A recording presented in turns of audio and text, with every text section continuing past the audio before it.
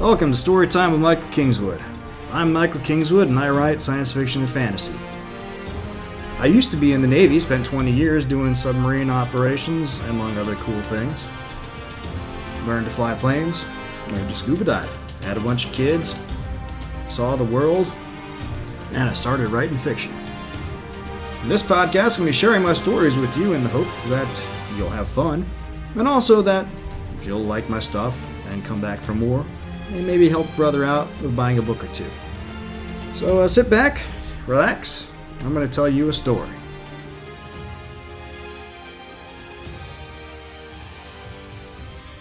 Hey friends, Michael Kingswood here, coming at you again with story time. It's a little later in the week than normal. Of course, it's always later in the week than I initially started. When I initially started these videos and podcasts, it was Mondays, and lately it's been Thursdays. But, yeah, okay, so I'm recording this on Thursday. Hopefully get it out this evening. Fair warning, only going to do one chapter of the Pericles Conspiracy on this one, just because of time. This week has been pretty busy. But before we get into that, let's do a little update here on the Kingswood abode and writing empire. We've had another good week last week. It was fifth week of the great challenge of short story writing, and I got my short story done. This one was closer to a novelette, came in at 7,200 words, and it's funny, I figured I'd make it a science fiction mystery. It ended up being that the science fiction-y part was pretty much non-existent. It's obviously set a little bit in the future because of some of the gadgets they've got, but it's pretty much all mystery. So I could have taken the high-tech gadgets out and it would change nothing. So really hard to call that true science fiction. But whatever, I like how it turned out. We'll see how... every week when I do these stories, I send them in to Dean because I'm doing the challenge with him, and he reads them through. It's part of a motivating thing, and he sends back his comments. So far, he's liked all the ones I've done, which is nice. We'll see what he thinks about this one. I don't know that it really matters what he thinks, because he's just one guy. But he has been doing this for a while, so it's always good to get his opinion. Anyway, so that was good. I got two more audiobook short stories re-recorded. These are ones that I previously podcasted here. The original recordings weren't so good because I was still trying to figure some stuff out. And so I re-recorded them. This was the Memory of Justice and A Chat Before Dinner. Got those two both redone, and when I got those done, I went back through the table of contents in my collection of short story 10 pack, and I realized, hey, look at that! I have all the stories that are in that recorded, so I also compiled that down into an audiobook of the short story 10 pack, and those have all been uploaded to the various places. ACX for Audible is always slower than every place else, but you can find all three of those they're all on Google Play, they're all on iTunes, and on the Kobo store at this point, and going out to other places as well. The Bibliothèque library rental thing is going strong there. So that's pretty awesome. Yeah, so that makes a total of 16 audiobooks, most of them short stories. I do have the Veritas Morte novella and the first Glimmervale book up as audiobooks as well. Really want to get the rest of the Glimmervale books done, but the guy who did the reading on Glimmervale, he got sick, had some real big medical issues last fall, and he's coming back around into the world of the living, but hasn't really gotten back to me yet with his status. Hopefully we can hook back up with him, otherwise I'll have to get somebody else. I'd really rather not do that because I'd like to keep the voice acting consistent. But I do got to get it done. Of course, on the flip side, at this point I don't have a whole lot of the spare cash to get it done with, since I bought those ISBNs, a few other things. So I'll need a couple months to replenish my kitty before I'm ready to do that with him anyway. So no huge hurry there, especially since I'm doing these short stories myself. It's kind of fun that way. What else is going on? So the other thing that's going on is I use BookFunnel to deliver my ebooks to people who buy them from my web store, And you can also do giveaways and stuff with them. And I've used them a little bit in the past for giveaways, but I haven't really pushed it too hard because a lot of people there's a functionality to BookFunnel where you can give away books and they plugs people into your email marketing lists, and I've always shied away from doing that in the past because I have an email marketing list and there's a couple hundred people on it, but I mostly got those people because they read my stuff and they came to the list after reading my stuff and liked it. There's a couple times I did some advertising and some giveaways through Facebook several years ago and got a bunch of subscribers that way. But most of the people I got at this point have been people who just like my stuff and wanted to get told when new stuff is coming out or whatever. And so I kind of like that, right? Of on podcasts and talking to other writers. There's a whole bunch of writers out there who have done all kinds of free giveaways and gotten these massive lists of like 10,000 people or something, and then get basically no benefit from those lists because the people only joined up to get the one free thing. They may not have ever read it, and they're not really fans of the writer, and so they're paying for this big email list, but then they send out advertising blasts to the email list and nothing really comes of it, and that seems wasteful to me.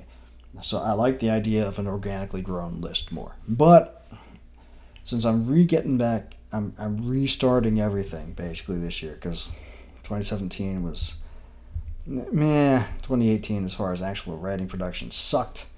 I had the last 2 years between getting in the Navy and the divorce thing and selling the house and a bunch of other things going on, and finally threw the grommet on a whole bunch of stuff here, and so I'm getting back into the swing of writing. So finally in this year, I've gotten many more words written than all of last year already. I'm not even halfway through the year left yet. Not even halfway through the year yet.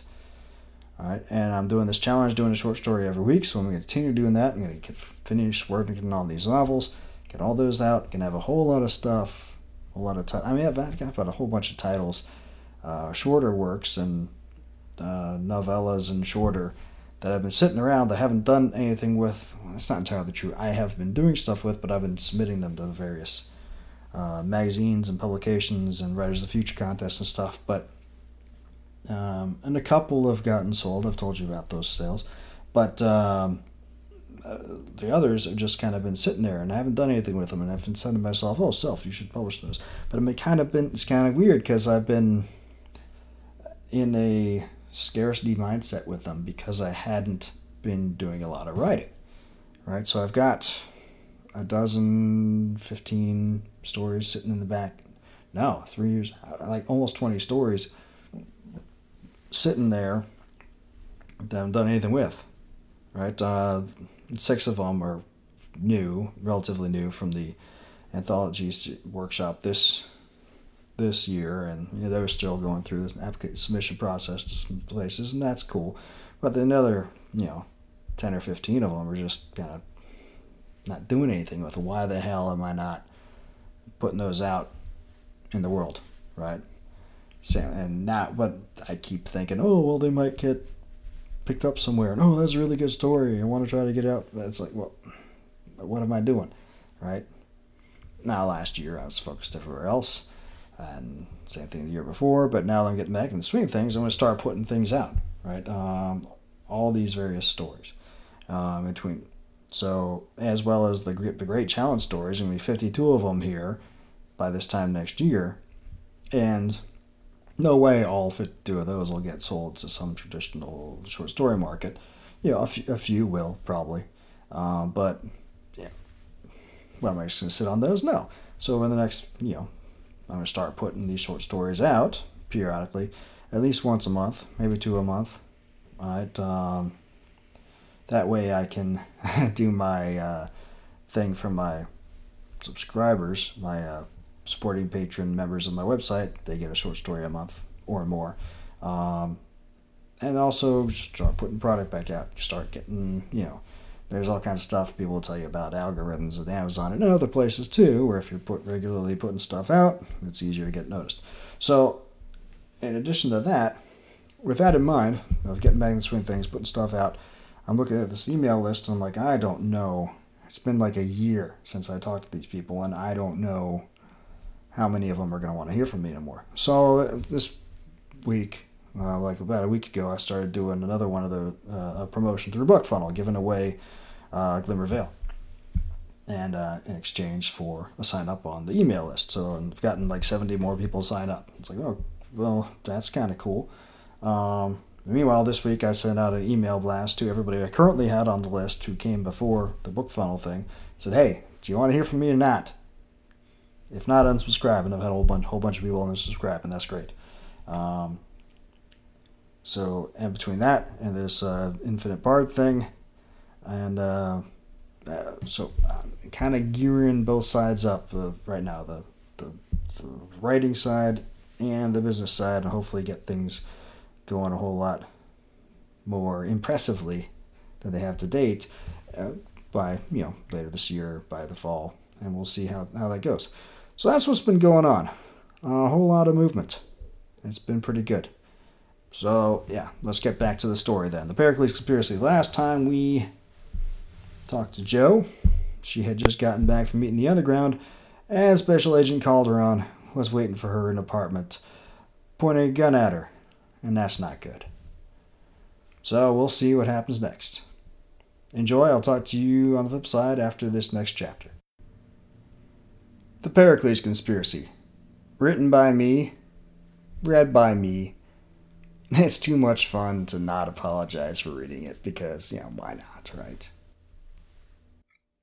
Chapter 14. Incarceration. The room was moderate-sized, not that much smaller than the bedroom in her condo.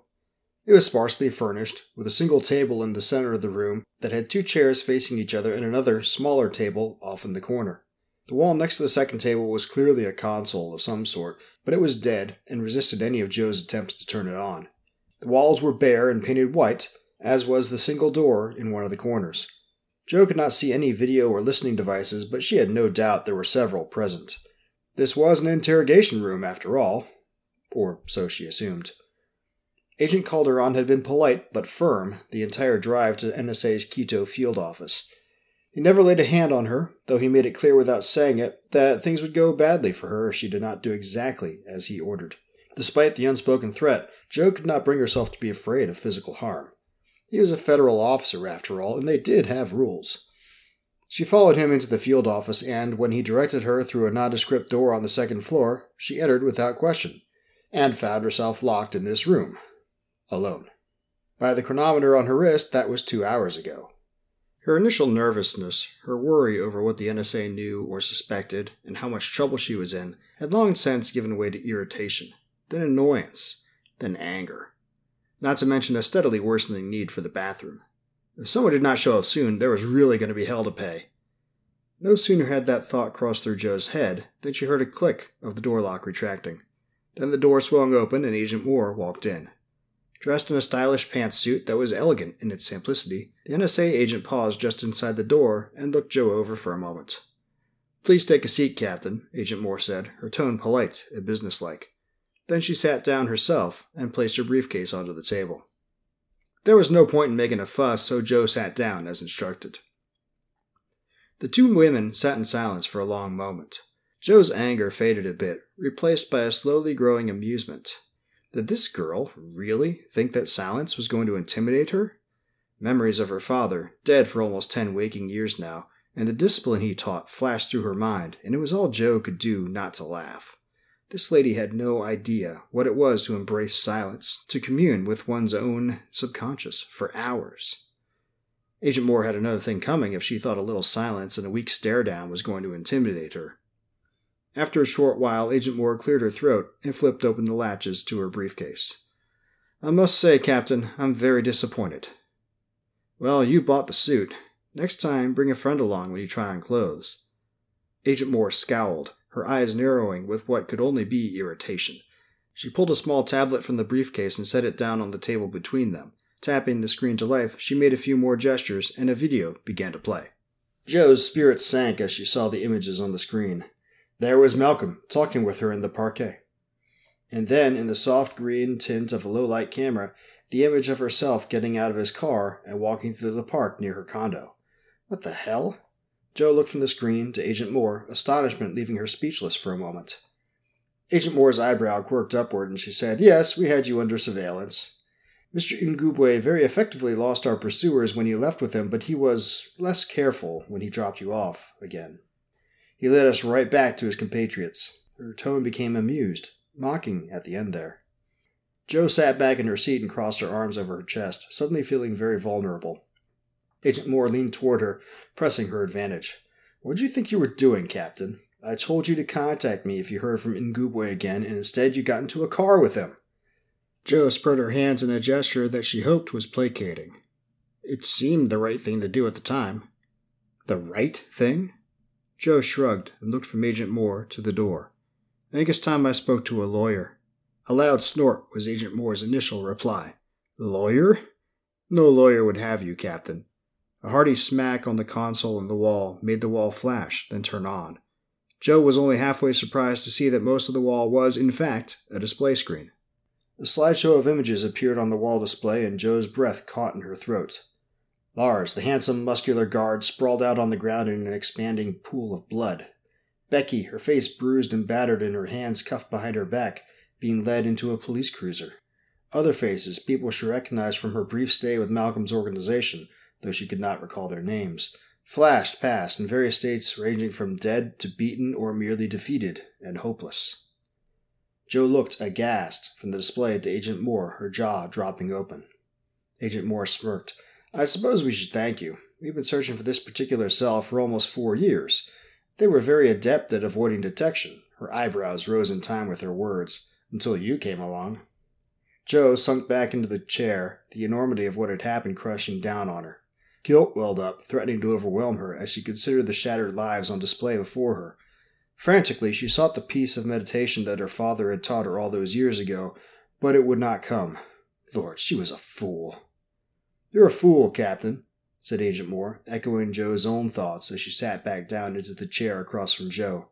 "If you'd played it right, you could have gotten credit for this takedown." Agent Moore's smirk became a twisted grin as she went on. "Hell, they'd probably have given you a medal and a reward credit. But as it is," she shook her head, "you're an accomplice. A co-conspirator." Agent Moore put the tablet back into her briefcase and snapped it shut, then stood and walked to the door. The door swung open easily at her touch. She paused and looked back at Joe with eyes that almost appeared pitying. "Such a waste. You could have been off in your precious Starliner in a few months, a rich and respected woman," she sighed, shaking her head again. "Hope you're not claustrophobic." At Agent Moore's gesture, 2 lean, muscular men stepped into the room. They moved around the table towards Joe. She backed away, but quickly found herself pressed up against the wall. The 2 men wore identical, stern, yet apathetic expressions as they drew nearer.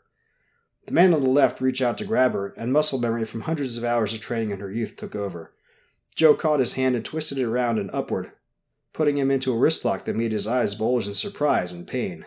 The other man, his expression losing its apathy, bounded forward, but Joe forced the first man in front of him with a hard push against the back of the elbow on his trapped arm. The 2 men collided and fell to the ground in a tangle of arms and legs. Joe leapt away from them and turned toward the door. She froze as she found herself looking down the barrel of another plasma pistol. "Don't make this harder on yourself than it already is, Captain," Agent Moore said, her tone icy as she flicked off the pistol's safety. Joe swallowed. To her right, the 2 men were regaining their feet, their faces dark with chagrin. For a heartbeat, Joe considered making a try for it, but just as quickly she shelved the idea. There was no way she could cross the 3 meters between her and Agent Moore without getting a plasma ball in the face. And besides, even if she made it, where the hell was she going to go? It's not like they would just let her walk out of the field office. With a deep sigh, Joe raised her hands in submission. Agent Moore nodded to the 2 men. They grabbed her by her upper arms and, one on each side, pulled her out of the interrogation room. Agent Moore led them down the corridor, then down a flight of stairs into the field office's basement. A uniformed guard sat behind a desk at the bottom of the stairwell. He nodded familiarly to Agent Moore as she strode past and watched Joe with appraising eyes as she followed. They trooped down another corridor and through a set of security doors into a long hallway lined on each side by small, sturdy doors with numbers on them. Agent Moore opened a door numbered 37 and pointed inside. The men shoved Jo forward and she stumbled into the room. Jo's first thought was one of relief. For one thing, her arms had begun to tingle from lack of circulation from the tightness of the men's grips. For another thing, there was a toilet in the room. Her next thought was one of disgust because the room was nasty. The only furniture besides the toilet was a ratty cot along the far wall which was covered with dirty sheets. There was graffiti on the walls and grime in the corners. What the hell kind of holding cell was this? Then the door closed behind her and the lights went out, leaving her in near total darkness. Well, Jo's in jail. That sucks. Not much else to say about that. A little hard to see how she's going to get out of this one. Maybe she won't. I told you the story is a long story, but you remember in Nightmare on Elm Street, where the first 10 or 15 minutes you think that girl, the blonde girl, is the main character, and then she dies, and it turns out the main character is the other girl? Yeah, maybe it's like that. Or maybe not. But we'll find out more next week, or the next episode. I don't know if I'll have the time to put the second episode out this week or not. Otherwise, we'll just check in next week with the next chapter or two. But of course, if you can't wait, you're like, holy cow, what's going on with Jo? I gotta know now. Go buy the book. Buy it from me. Buy it from Amazon. Buy it from Barnes & Noble, Kobo, everywhere on the planet. And that'll make me happy. And then come by a website, sign up for the mailing list. Become a member of my website. Drop me a couple bucks a month and you'll get free stuff. Of course, it's not free because you're paying for it through the membership, but, think of it like free and that'll be good. We'll go from there. Speaking of which, speaking of free stuff, if you guys do have a hankering and you haven't read Glimmervale yet and you want to grab that free copy that I alluded to earlier from BookFunnel, I'll put the link for that giveaway in the show notes to this so that you can go and pick up a copy and read it and enjoy it. And that will also get you on my mailing list.